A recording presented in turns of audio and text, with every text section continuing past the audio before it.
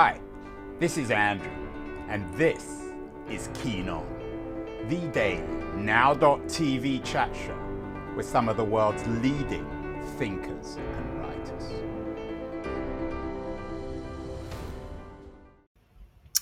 Hello everybody, it is June the 13th, 2022, and we've been doing a lot of shows these days recently about parents and children, relationships, complexities of parents and children. Did a show a couple of weeks ago with Anna Malaika Tubbs, the author of a wonderful book, The Three Mothers, about the mothers of Martin Luther King, Malcolm X, and James Baldwin, suggesting, as Anna said, that these women perhaps shaped their boys more than their fathers, and indeed shaped their age. The relationship, of course, between mothers and sons, always a particularly intimate, profound one. We've also done shows about how to grow up, how to escape one's parents, how to define oneself apart from them. The Stanford professor Julie Lythcott-Haynes is an expert on how to become an adult. Her new book, Your Turn, How to Be an Adult, was a particularly interesting conversation. What does it mean to be a parent? That's an age-old issue as well. I did a show last week with Dana Suskind, the author of Parent Nation. She wants to reinvent America as a community of parents. But again, what does being a parent mean, particularly in a non-two-parent family? My guest today on the show, Nabil Ayers, is a very distinguished record producer, cultural creator, and he has an unusual story which is articulated in his new autobiography, My Life in the Sunshine, which is a book about growing up in the shade of a famous father who he didn't know. Nabil is joining us from Salt Lake City. Nabil, parents and children, it's complicated, isn't it? It sure is. The more I talk about it and think about it, the more complicated it becomes. And your story, which you outline in this wonderful new book, My Life in the Sunshine, is particularly complicated. Not everyone will be familiar about your mother and father. Perhaps you might tell us a little bit about them. Sure. My mother is not famous. My father is famous. His name is Roy Ayers. He's a jazz vibraphonist who's been playing well known since the 60s. And my mother met him when she was 20 years old and immediately said to herself, this is the person I want to have a child with. And I think it's important to distinguish, and she always has, that she didn't say, this is the person I'm going to marry or this is the person I'm going to be with. She said, this is the father of my child. And they were never together, kind of hung out a few times. And she said to him when she was 21, I want to have a child. I want you to be the father. You don't have to be part of our lives. So she had this goal to be a young single parent and wanted to and did so. And so I grew up without my father. What year was that? I was born in 1972. Right. So 50 years ago. Yeah. And your mother was an aspiring ballet dancer, is that right? Mm-hmm. Yeah, she'd actually already by that point kind of considered herself retired. I mean, she still dances to this day, but wasn't trying to be a professional. It's funny, when I was reading the book and thinking about your story a few weeks ago, I had a woman called Toni Bentley on the show. I'm not sure if you're familiar with her. She is a famous ballet dancer who has a new book out about George Balanchine, and she was particularly spirited. Is your mother spirited, very determined? She is in certain ways. I mean, she's a very calm, sort of, to me, New York City early 70s hippie vibe about her that I love. But when necessary, she can be very spirited and determined. Absolutely. She was determined to make that decision and follow through, which she did, which was a big one. Why do you think she picked out Roy Ayers, remarkable musician, man of great charisma and abilities? But why? What was it about Ayers that made him such a seductive, if that's the right word, father? Yeah, I mean, the way she tells it, and I've talked to her so much about it, we're very close to this day. She lives near me in Brooklyn, and I interviewed her a lot when I was writing the book. I mean, she says she's just immediately drawn to him, knew that he didn't drink or smoke or do drugs, which has kind of always been her criteria. But more than that, I think it was this sort of kindness and this charisma and just this aura that she felt like she had and she wanted to be part of. Many of our viewers and listeners will be familiar with Roy Ayers' hit "Everybody Loves the Sunshine," which, of course, is why you've entitled your book "My Life in the Sunshine." Hmm. How would you, Nabil? How would you evaluate Roy Ayers as a creative artist? What's his significance? I think he's incredible. I mean, my thing, and we still don't know each other. We don't have a relationship, but as an artist, I'm a big fan, and my feelings haven't changed musically throughout the years about him. I mean, I think he's more significant than people realize. I'm sometimes worried that his legacy won't be the one that he deserves. Sampled, ripped off, sort of borrowed from so many times, more than most artists. A really important, significant contributor to the last 50 plus years of music. Yeah, I was doing a little bit of digging around before this interview. I watched a video, Yeah. 1976. It was a different age, Nabil, wasn't it? I mean, he's a Californian, spent some time in obviously in LA, in Oakland. There was a spirit in '76, which maybe had gone away in '92. Is that fair? I think so, yeah. In '76, I mean, I was just a child, obviously, but I've seen all those videos and, of course, heard the records, and it was just a different time. The world felt different, and I think the music reflects that. It's really that's a beautiful, laid back, really just sweet, great album. You went into the record business, or you're in the record business now. You run Beggars Group. I mean, it's an odd story, and clearly he's been this enormous influence on you, even if you don't know the man. Are you trying to emulate him? Is he always in the shadows there, beyond the sunshine? He's definitely in the shadows in that growing up, and still more than ever to this day, I hear his music all the time. I was watching Summer of Soul when it came out, and that was shot in 1969 when he wasn't quite who he was in the 70s, so I didn't expect to see him. But of course, there he is playing in Herbie Mann's band, and there's a sort of big feature on him. So that kind of thing happens all the time. So he's always been there. But as far as emulating him, it's a hard question to answer. I don't know. I've played music all my life. My uncle bought me a drum set when I was 2 years old. I've always loved music, always wanted to work in music. I don't think I was trying to emulate him. I became a rock musician, not a jazz musician, and ultimately Well, it's moved not in. that much of a leap from. To me, it's the leap, but yeah, I guess that's true. Music is music. But the big thing to me was the leap kind of into the business side from the music side, where he's 81 and touring the world as we speak, which is incredible. I stopped playing in my late 30s. I think realizing that, touring was hard and I didn't want to do that forever. And I also just had a huge interest in the business side of it. So that was a good time to make the switch. Of course, as is obvious, your mother was or is white Jewish. Your father is African American. Mm-hmm. So you've come out a little bit of both. In terms of, and there's all sorts of theories on inheritance and parents, and some of them are extremely controversial. You never knew this guy, Roy Ayers. You barely had anything to do with him. In the book, you talk about a couple of instances where you met him and he barely acknowledged you. Do you feel that you inherited something simply because he was your father? I mean, what's your theory of genetics, if you like? I do, and of course, it's only a theory. It's impossible to know, but I think and hope that I inherited some of his musical talent. I think You clearly did, although maybe your mother has musical talent too. Well, my mother's a dancer, and I've learned as I've gotten older how many cousins we have who are incredible musicians and classical musicians and opera singers. And then my uncle, who's really my father figure, who helped raise me, my mother's younger brother, is a jazz saxophonist. And he is the one, this is the nature versus nurture argument. He bought me that drum set when I was 2. He's the one who took me to concerts and bought me records and really just exposed me to music constantly. So it's kind of this tug of war between, did it come from my father, who I've never known, but is this great talented musician, or did it come from my uncle, who really did the hard work, the time and the effort and the energy to expose me to music? You write a lot in the book as well, My Life in the Sunshine, about racial identity. How do you think of yourself? I mean, obviously biracial. Has it had a profound influence on your life, being part African American?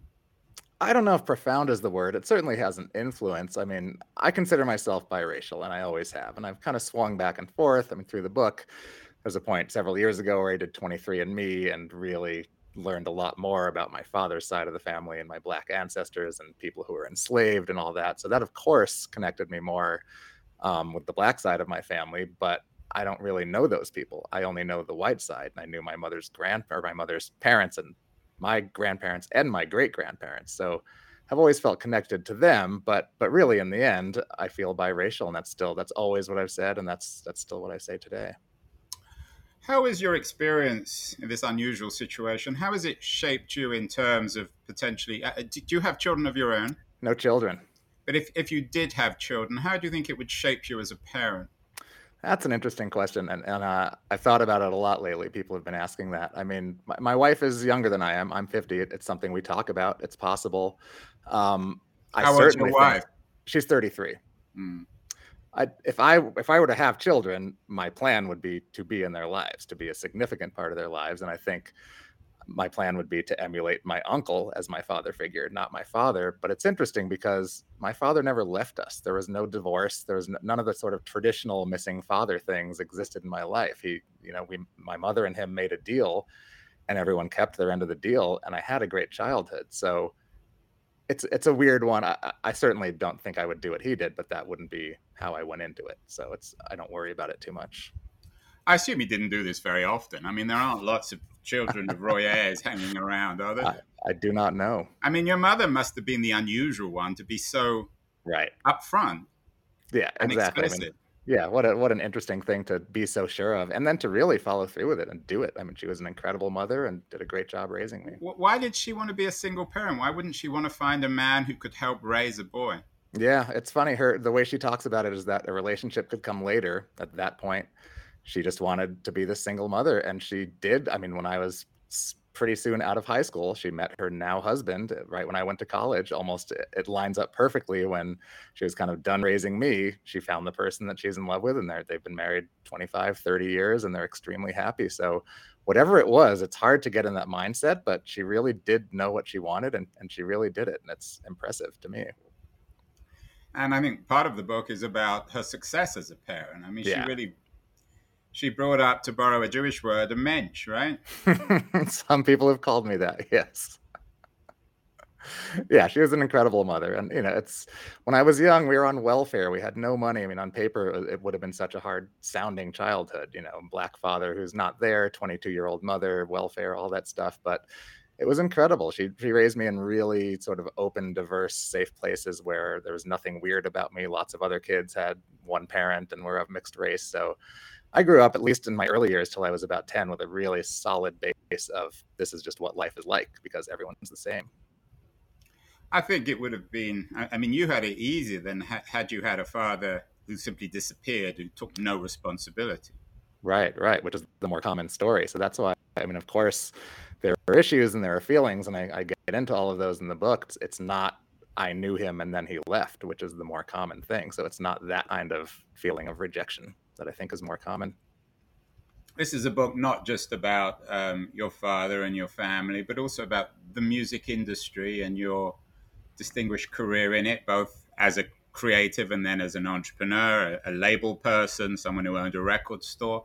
How do these all connect? What's the narrative? What are the connections between this unusual family and your career in the music business, apart obviously from Roy Ayers, who was a musician? Right. That's a great question. I've thought about that a ton lately. I think, and writing is as much a part of it as any of the things you just mentioned. And writing is relatively new for me, where I loved it in college, but really started writing about my life 5 or 6 years ago, and it turned into this book. But to me, it's all cut from the same cloth, whether it's playing drums or wanting to put on concerts and sell my band's demo tape when I was in high school. The selling of the demo tape in the hall was just as exciting as the recording it the night before at practice. It's always been this kind of relationship between the music side and the business side and the entrepreneurial side, opening a record store and writing the book and writing shorter articles. It all feels like the same kind of creative muscle. And I think that's what's really fun about my job now, is that, sure, I have a job at a record company with an office and a boss and all these sort of standard things, but I get to work with such amazing artists and still feel so close to the creative process. So it's all really tied together through creativity to me. You began your career, or at least in part, at Sonic Boom Records. You were, I think, were you the founder or the co-founder? Yeah, co-founder. I was looking at Klosterman's The 90s book, recently. I don't know if you've looked at it. I haven't yet. I need to read that. I keep I hearing think you'd about it. find it interesting. Yeah. He sort of oozes the 90s for better or worse. And one of the things I did, having read it, was have a look at the Reality Bites movie, which he sees as somehow symbolizing everything about the 90s. And I have to say, I was really disappointed. It was so kind of inane and inept. The movie. Yeah, and it somehow reflected badly on the 90s. You're a 90s guy. What is it about the 90s that we should cherish in cultural terms? You were there. You were in Seattle. You were at the birth of grunge. I know. That's a good question. I mean, the 90s, it's a long decade to me because it started, obviously, in 1990 with really no internet or a very remedial internet and ended. Yeah, which accounts for the fact that on his the cover of the book is a picture of a wired phone. Yeah, exactly. And so in those 10 years, so much happened. And during that time, I was playing in bands and I owned a record store. And so the record store went from, this is amazing, we own a record store, to, oh no, Napster, we're going to go out of business, to, oh yes, Napster just means people are listening to and discovering a lot more music, but they're still coming and buying it here because it wasn't that easy and iTunes didn't quite exist yet. So it was kind of this growing pains era. But what I really cherish about the 90s is the very early internet. And I kind of refer to the music internet, meaning how easy it was to listen to things online. The very early period when people were using it as a discovery tool, but still going to record stores, going to concerts, you still needed to step further than that to fully engage. Whereas by the 2000s, you could do it all without leaving your house. But I love the period where it really helped people engage more. Nabil, I had a startup, you may remember it, in the mid-90s called Audio Cafe. I was living in San Francisco. We were all trying to reinvent the music business, but of course what we did essentially, most of us, the Jerry Kirbys and everybody else of the world, was destroy it. Are you nostalgic for the music business before the internet essentially undermined it, before the music business pre-Napster? I'm nostalgic, but not in a way that I wish it never happened. I mean, things have to advance. I think if you look at the music business, when it used to be sheet music, and that was a huge business, that was the music business. And when they invented records, the sheet music companies and the stores, those people freaked out. They thought they were done. And I think it's easy to look back and think, oh, it was so much easier or so much better. But that's always been happening. There's always been some version. CDs did that, whatever, cassettes, everything changes. And it's fun to weather that storm. And I've had a long enough career that I can feel like I've been through several variations of it. And it's always exciting. And of course, I'm nostalgic for the only way to find out about things was to go in the record store and talk to the clerk. What about the business side of it? I mean, you still have a job. You run a label, but the music business is not what it was. I mean, of all the cultural industries, perhaps apart from photography, it's been more decimated and more dramatically transformed by the digital revolution than any other. Yeah, I mean, I'm lucky to work for a company that really, we're so focused on albums still, or the artists that we work with are still focused on albums. So of course things happen on TikTok, but that's not how we sign bands, or I think that is how a lot of people find bands, is they just see what's blowing up on TikTok. Whereas the labels I work with find artists we love and start to work with them and put out multiple albums and have long careers. So in a way, it sounds antiquated that we're doing that, but that's what I still love about it, is that can very much still exist and exist successfully. It does. I'm not sure if you're familiar with the writer Kurt Anderson. Not the Studio 360 host. Yeah, he's the same guy. He wrote an interesting essay about 10 years ago suggesting that over the last 30 years, and Anderson's been on the show several times, over the last 30 years, nothing much has changed in cultural terms. We still dress the same. We still essentially listen to the same kind of music. The only thing that's changed is technology. Do you buy Anderson's argument? Kind of. I mean, technology has certainly changed more than clothes. I mean, styles might have changed, but you still, put on pants and a shirt and shoes and socks. Whereas in those 30 years, we've gone from CDs to iPods to phones that stream music. And now, of course, back to vinyl and arguably back to CDs and cassettes, which is really funny. Nabil, I've had so many conversations about the fate of the music industry. One of my old friends is Jonathan Taplin. I'm sure you know him. He, amongst other things, he was Dylan's tour manager, and then he has a new book out, The Magic Years, Scenes from a Rock and Roll Life. He was also the producer of The Last Waltz. He argues, and maybe he's just an old white, nostalgic guy, that music used to be much more profound in the 60s and 70s when he was growing up. At The Hmm. Last Waltz for Dylan, it shaped a generation, and today it's essentially just a commodity. Do you think there's some truth in that? I think there's some truth. It depends on who you are and how you consume it and what it means to you. I mean, I would argue that there are people that saw symphonies that were 70 years old when Jonathan was a teenager, and those people who saw those symphonies 50 years earlier would probably argue that that was more meaningful than anything he was experiencing because that was the only way to hear it, and you had to be there and you had to hear it live and experience it with the other people in the room.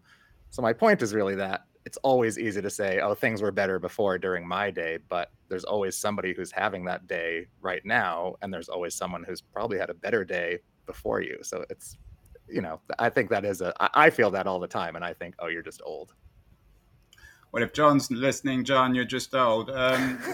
What would you tell him to listen to? I was looking around the internet for some of your suggestions. You've got some interesting musical suggestions. Who do you think people should listen to sort of capture the spirit of our age? Oh, that's Musicians, bands who really get it, who are defining or redefining a generation in the way right. that, Taplin's The Band or Dylan did 50 Right. I mean, years I don't know that anyone's doing it in that way, but that was such a different time of cultural change, obviously, and a coming of age for so many people. And I think the world isn't that. It's the Vietnam War and everything. We don't have that exact situation going on. But there are artists. I mean, I'm going to end up plugging some artists I work with because I work with them. But a guy named Bartees Strange, who I work with, who is on 4AD, who has his debut album coming out next week. And that's just, to me, incredible, passionate, important music.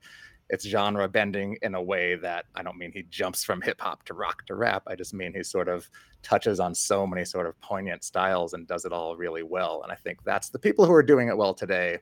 There's a bit of that happening where it's less about this is rock or this is jazz or this is dance music, and it's all just music. And I think that's how a lot of people are consuming it too. You use the term genre bending. Mm-hmm. Do you think that somehow captures the spirit of our age? That if you can bend genres, if you can cross over on lots of levels, sexually, politically, culturally, perhaps even in terms of gender, that is what historians will remember our generation or your generation as the genre benders? I don't know. I think that that's part of it, but there are certainly people who are just not bending genres at all who are doing quite well. So it's, there's never one thing. That's what's exciting about music. There are people who will sell out arenas who are huge country stars who I've never heard of or never listened to, who are playing very traditional country music. And then there are people like Bartees and other artists who are doing things that I consider more interesting, who also do well. And that's part of what's exciting today, is that there's really is room for a lot more than there ever was. And there's more ways to find out about it. As I said earlier, you were the founder or are the founder of Sonic Boom Records, very successful, iconic independent record store in Seattle. That was back in the 90s. Of It course, was. vinyl's back in fashion. Are you surprised? How would you explain this or the renaissance in vinyl? The fact that now all the kids have vinyl players and Yeah. vinyl records are driving the music industry. I think the industry, and you know this better than I do, is probably making more money from vinyl than they are from downloads. I think it's still by far streaming that's making the most money for the industry, especially for the major labels. But, you have Well, Harry certainly more than Styles. CDs, right? Yeah, yeah. But you have Harry Styles selling 180,000 LPs in America 2 weeks ago, which is a new Which is quite record. an achievement. It's incredible. It's absolutely incredible. I think it's funny when we opened Sonic Boom, that was 25 years ago. We sold vinyl then, and then it wasn't audiophiles. I mean, of course there were some, but it was just normal people who liked the format. It's fun. It's physical. It's fun to have something big you can hold. It's fun to commit to a side, to drop the needle, and you can't just push a button and skip the song. I love all of that about it. And I think that's what a lot of people have discovered as we are in this digital age. And you can, of course, listen to anything on your phone at any moment, that there's still this level of commitment and this tactile thing that just lets you engage in a totally different way. But I also think there are plenty of people who just think it looks cool to have a record player when their friends come over, and that's fine too, whatever whatever works. But when you get to the kinds of numbers we're talking about, we're certainly not just talking about audiophiles or snobs. We're talking about plenty of normal people who just like records.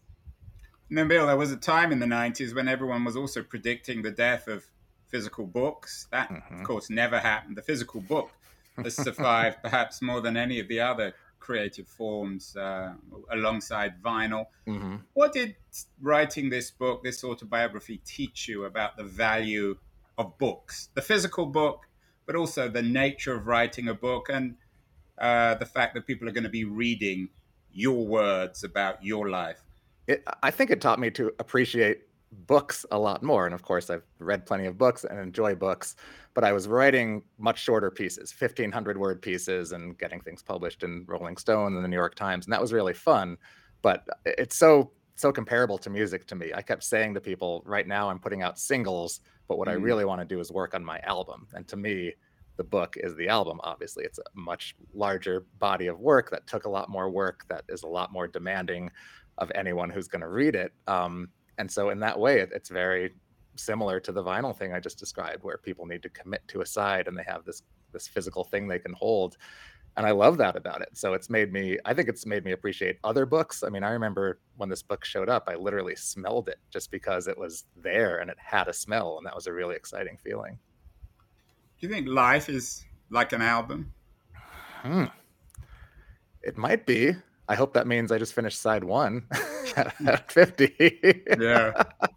Yeah. I think Or that's a maybe a decent series of analogy. albums. I mean, Yeah. what are your favorite albums historically? I mean, if Oh, you know, it's the wow. old Desert Island Disc. If you could take a couple of albums to a desert island, what would you take? Yeah. I I'm mean, sure you would take something from your father. I think I would. I would take Everybody Loves the Sunshine. I love that album more than ever. And I spent so much time while I was writing this book listening to the music that I would have listened to at the time of my life that I was talking about. So, certain new wave and metal records when I was in junior high school, different Seattle and grunge and indie records from college. But I'm trying to think. Stevie Wonder, Songs in the Key of Life is one of my all-time favorites. That would absolutely be on the island. Everybody Loves the Sunshine. I'm trying to think what else. There's some sort of Pixies, of course. Pixies Doolittle, who's a seminal 4AD band, but of course I didn't work for 4AD. I just got into them as a teenage fan. Um, I need to look at my playlist. I've made a huge book playlist, which is really fun to listen to. You're also, as you said, would you describe yourself as biracial or post-racial? And are they the same things? We've done many shows about how to avoid civil war in America by Yeah. I don't know, thinking about America maybe post-racially or imagining biracial. I mean, you're not unusual in America. What has being biracial taught you, do you think, about trying to get beyond these terrible divisions, Yeah. often defined by race in America today? Yeah, it's a crazier time than ever. I absolutely would describe myself as biracial, and I've never described myself as post-racial, because to say post-racial would be to imply that we're past people talking about race, and of course we're not. If it were a post-racial world, no one would ask me where I'm from. No one would look at my hair or look at my beard or sort of tread lightly around my name and all the things that happen I'm to not me going to all make the any time. jokes about your hair, Nabil. I used to have an afro when I was a kid. That's kind of what I'm referring to, but yes. So no, it never even occurs to me to say biracial. I mean, of course, or post-racial, when Barack Obama was elected president in 2008, that was the thing, right? Racism is over. America's done it. And in a lot of ways, things have become worse and more divided since then. And we obviously hadn't done it.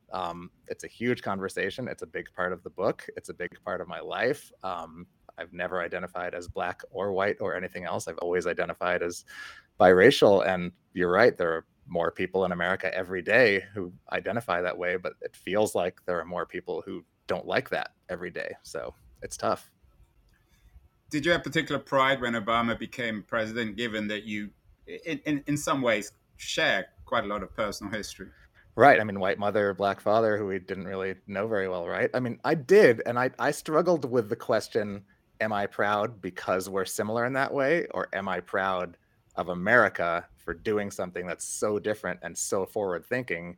And I mean, that's definitely the most patriotic I've ever felt, was on that morning. I remember thinking like, wow, And this that is went away huge. fast, I'm sure, didn't it? Exactly. Yeah. But for that day, it was a really great day. So I did feel pride. It's hard to detach the bigger pride from the personal pride, and I think it's a combination. You poo-pooed the idea of post-racial America, but isn't that what we really want? It's the only way to escape our obsession with race in this country. Yeah, well, it depends who we is. It sounds like it's me and you, absolutely. But there's, what, 125 million people who don't want that, and they all vote. And if you do a bit of digging, we've done a number of shows about the South, the slavery, the South slavery. There's so much post-racial identity which people don't even acknowledge. I mean, we're all a weird mix. You're more explicit because you know your own history, Hmm. but most of us have strange blood in us that we don't know about, that we're Right. embarrassed about, that we refuse to recognize.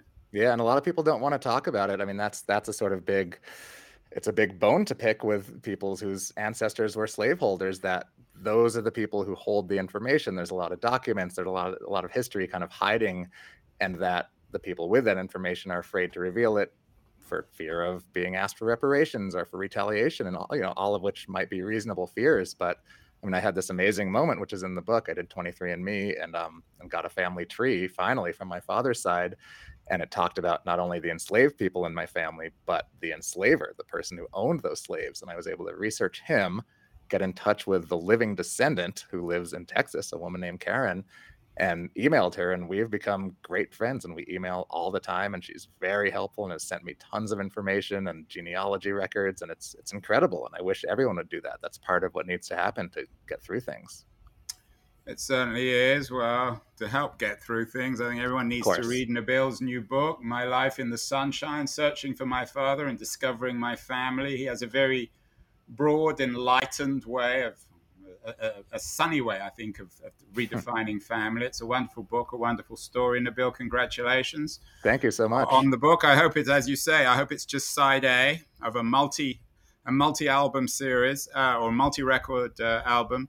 What else have you been reading recently? I'm sure you've been busy with this book. Any other books that you particularly would encourage people to read in addition to your new book, My Life in the Sunshine? Yeah, and I really love Little Devil in America, Hanif Abdul Rakib, which came out last year, I think. But as you say, I've been busy and a bit behind. But he just writes about music in such a beautiful, eloquent way. To me, it's not a music book, but there's so much music in it. That's kind of, I'm not comparing my book to his, but I feel like that about my book as well. It's not a music book, but it's full of music. But he does so in a way that just makes me so happy and jealous. And there's another book that I discovered recently that I think people probably won't know about. It's called Oreo, and it's by a woman named Fran Ross. And I think it originally came out in sort of a small press in the 70s and Mm. was repressed a few years ago. And it's just this great story about this girl, maybe young teenage girl, who goes to New York in search of her father. I identified a ton with the book. She's biracial. She's looking for her father, but it's fiction. And she goes through this really crazy few days in New York in the 70s. It's really like this magical kind of exciting fantasy book. By the way, Nabil, I forgot to mention that you apparently, at least according to your Wikipedia page, you're ranked number 7 in the list of the 100 most influential people in Brooklyn. That you're going to put that on your grave? I mean, I hope to get to number one by the time we get there, by the end of side two.